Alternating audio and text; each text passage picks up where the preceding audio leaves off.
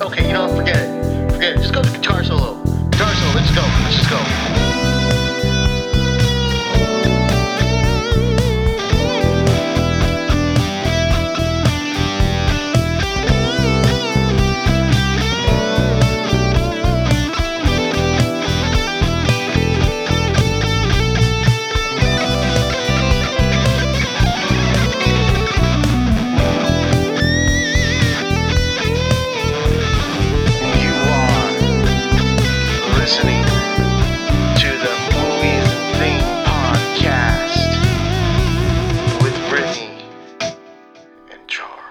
Hi, welcome back to another episode of the Movies and Stuff podcast. I guess that's what we're going to call it temporarily. I think that was the most clever name we could think of. For the moment, yes. We could say that it's a temporary name until we could think of something more creative. But if it takes off, it takes off. So, who cares?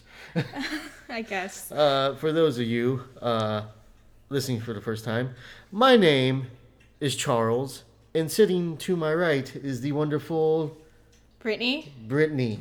So those are our names, Charles and Brittany, the most widest names you could think about for Mexicans and people to host a show. So quick little introduction. If you're not familiar with us, seeing that this is our second episode, and we didn't even do a 0 episode because that's how confident we are in our skills as podcasters. We are a married couple who love to watch movies and talk about them. So to give you a little insight of how we choose said movies, even though we explained this last episode, if it's your first time here, Brittany's gonna go ahead and explain again a little bit, just a quick synopsis of how we do the things. So, what we do to avoid scrolling aimlessly through Netflix or any other streaming service, we both get to pick a movie by genre that we have an app for that spins the wheel, and we landed on foreign language. It was my pick, and it has to be a movie that Charles hasn't seen. So I chose one of my favorite foreign language movies from Mexico, Like Water for Chocolate, or as Charles likes to call it, hot dog flavored water. I don't know why that name stuck with him, but that's how he remembers the name of it. Yeah. So a brief synopsis of the movie. So the movie came out, I think, in 93. 92. And it's based off of a novel by Laura Esquivel from Mexico. She actually wrote the screenplay, and I believe her husband directed it. And it's about this young woman. Her name is Tita, and her family has a stupid tradition of the youngest daughter needs to take care of their ailing mother, and her mother won't let her get married, and she's in love with this man named Pedro, and he can't marry her, so he decides to marry her older sister Rosada, so he can be near her. That's kind of what it is in a nutshell. And she's an amazing cook, and she pours her emotions into what she's cooking, and whoever eats it ends up having those emotions that she's having when she's cooking. So, let's talk about it. Charles, what was your opinion of the overall movie? Like, what did you think? So I guess we should have started off with spoilers. Oh, yeah. So my foreign language films, I guess you would say I'm not the most classiest kind of person, is very, very small. Most of my foreign language films consist of anime or Korean or Japanese flicks, stuff like that.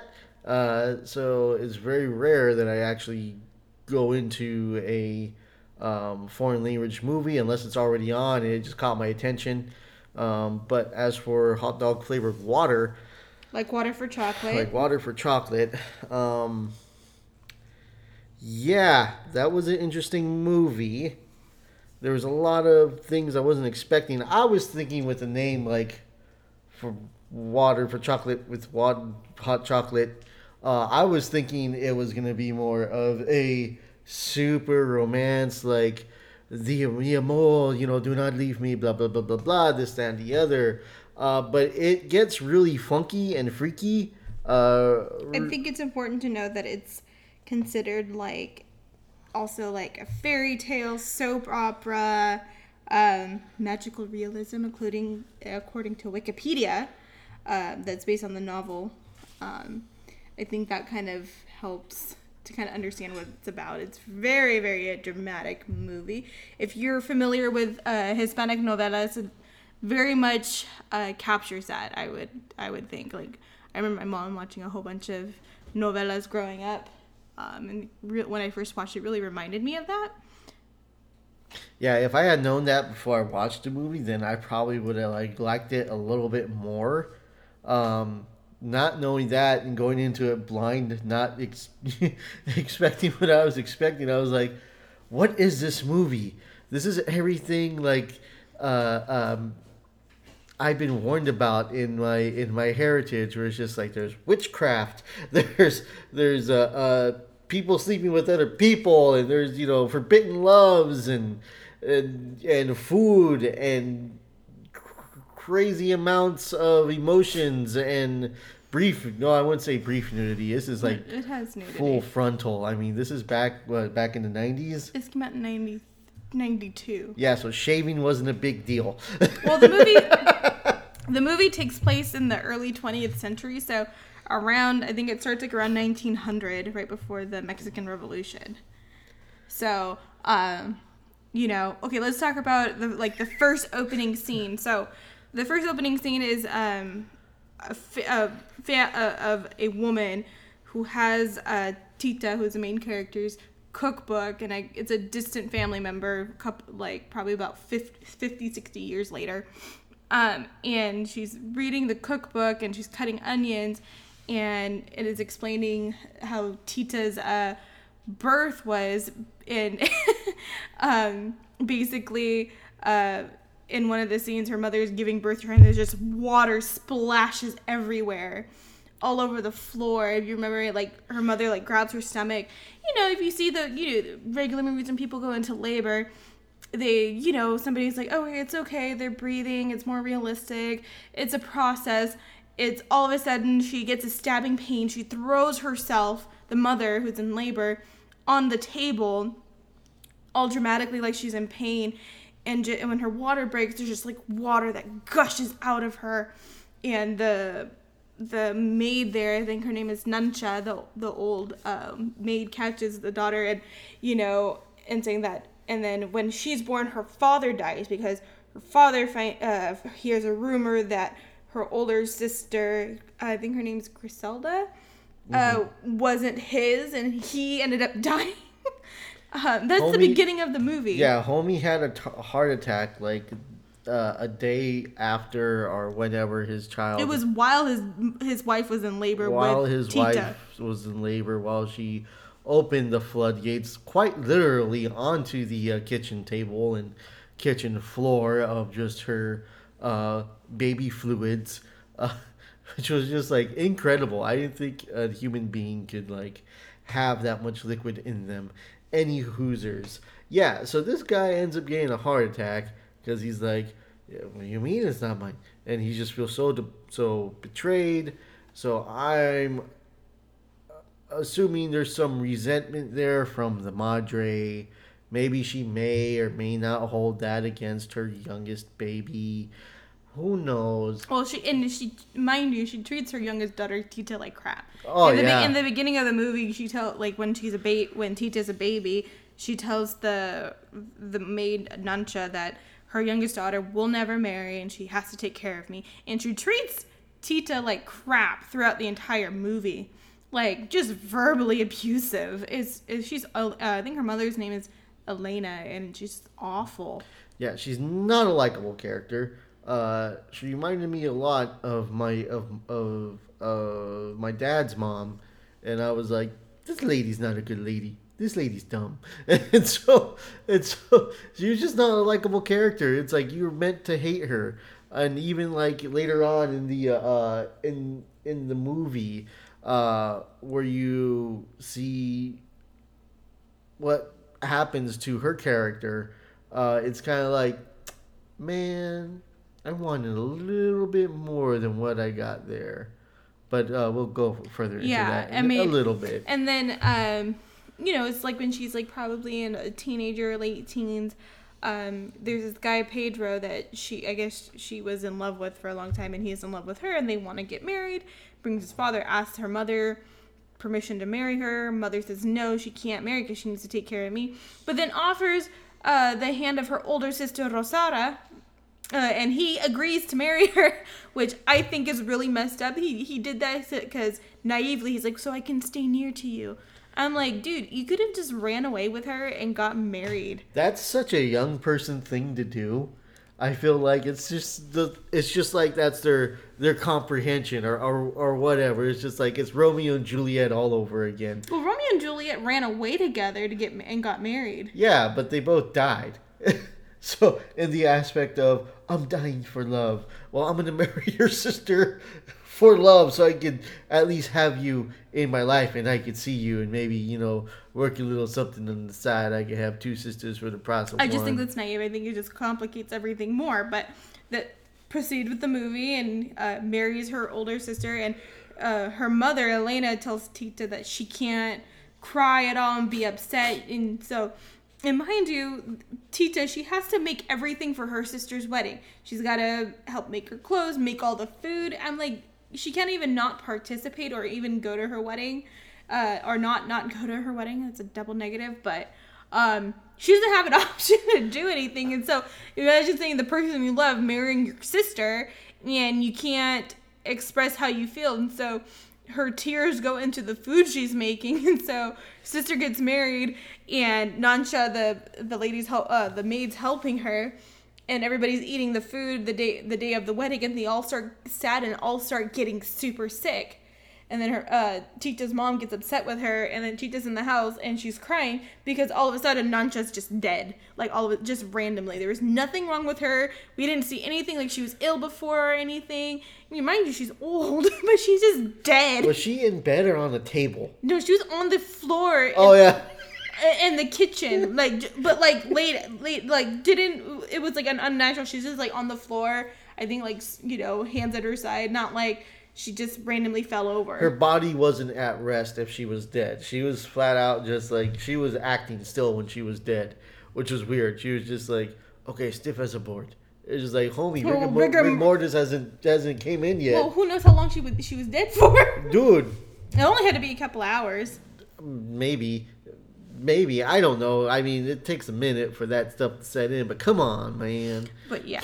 And then later on in the movie, her...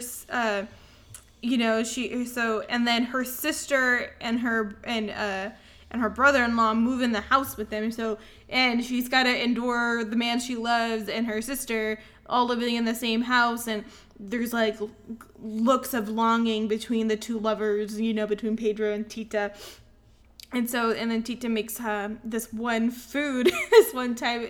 Oh my gosh. Because, hold on, just wait. Okay. And he gives her roses, and her mother told her to throw them away because she's mean.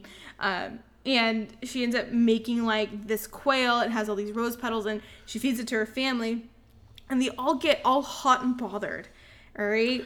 That's a clean way of putting it. Yes. That's all hot and bothered, and then her older sister, it's a middle sister, I believe. Gertrudis. I'll let you tell this part. I think this is your favorite part in the movie. It's the most what the F moment. Yeah, because so everyone at the table, it don't matter how old you is. There was no children present at this table, but if they were, they probably would have had an interesting time. But, however, it was like everybody at this table eats this food, and it's taken me a minute to understand that this... What's her name? Tita. That like the food she makes with her emotions impacts the people who eat it.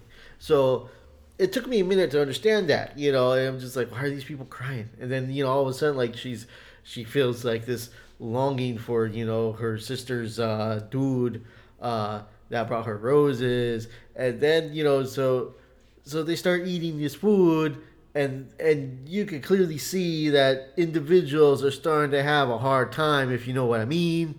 They're like starting to sweat a little bit. The food tastes too good to the degree of, oh man, this is I'm getting They're a little. all feeling lustful. I got the vapors. Is kind of a thing. And then the one sister, Gertrudis, she's eating the food and she's just like, you can see by her face, she's like getting all horny and everything. And then all of a sudden she's like, she still has her shirt on, but she like rips it open. Yeah, she doesn't like rip. She's just like kind of pulling it, tugging it a little bit. Well, she like exposes her entire chest, not her breast, but you could like. Well, you can't see you see like the you see the cleavage. Yeah, you see the cleavage, and so she bolts to the damn bathroom.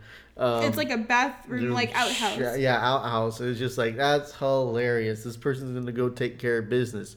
Well, we see this person take care of business, which I wasn't expecting. Yeah, she's in the shower. She's full frontal, fully nude, and it's getting all steamy in there. Yeah.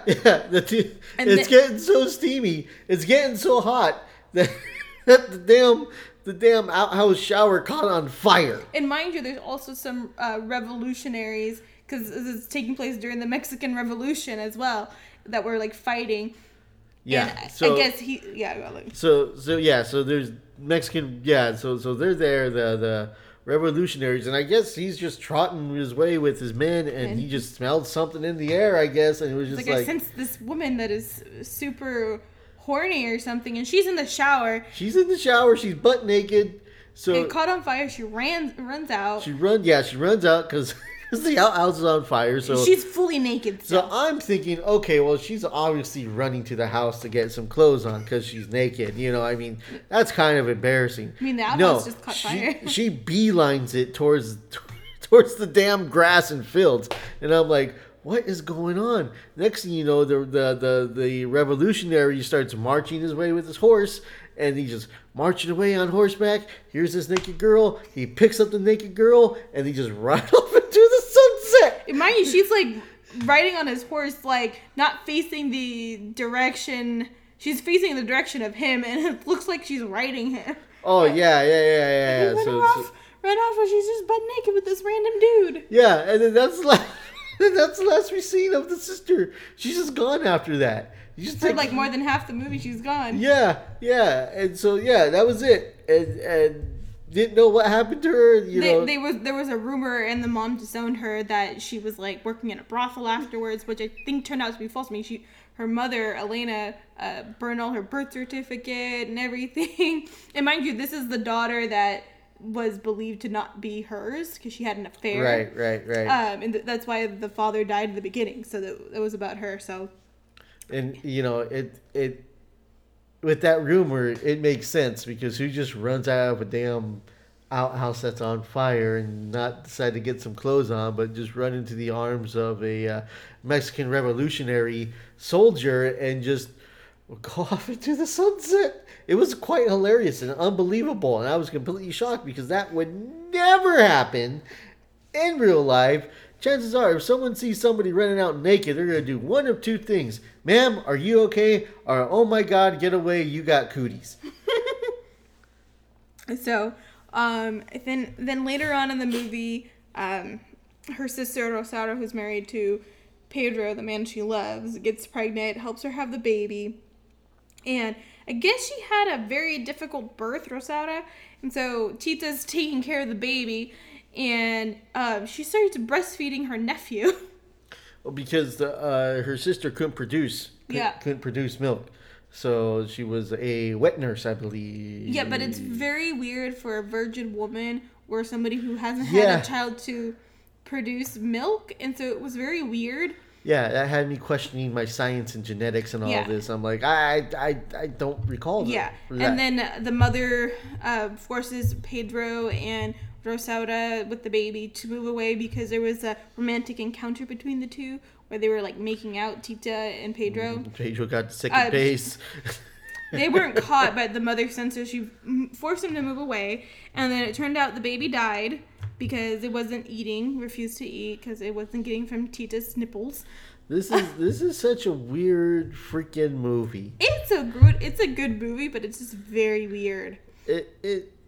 It's very weird. It's a soap opera. It's what it describes itself, and then later on, when Tita finds out that the baby died, she kind of went hysteric, went up into the attic and locked herself in there, and then her mother forced her to go to an asylum. And so then there's this doctor that takes care of her, falls in love with her, wants to marry her, and then Tita moves back home because her found out her mother died when one of the maids was being attacked and like fell over into the water and she died. Yeah, they got attacked by some bad people. The maid ended up getting raped, I believe.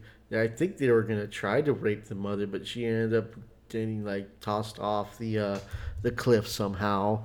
And then there was another dude there. I don't know if he died. I don't remember. It wasn't clear. Yeah, but I totally thought the mother was going to start like shooting people because she came out with a rifle as well.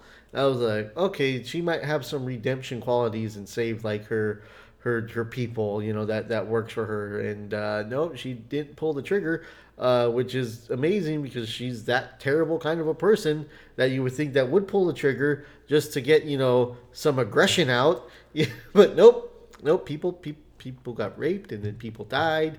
The mother died, and that's what I'm talking about, where it's like, man, I really wish the worst for this character, not just a simple death.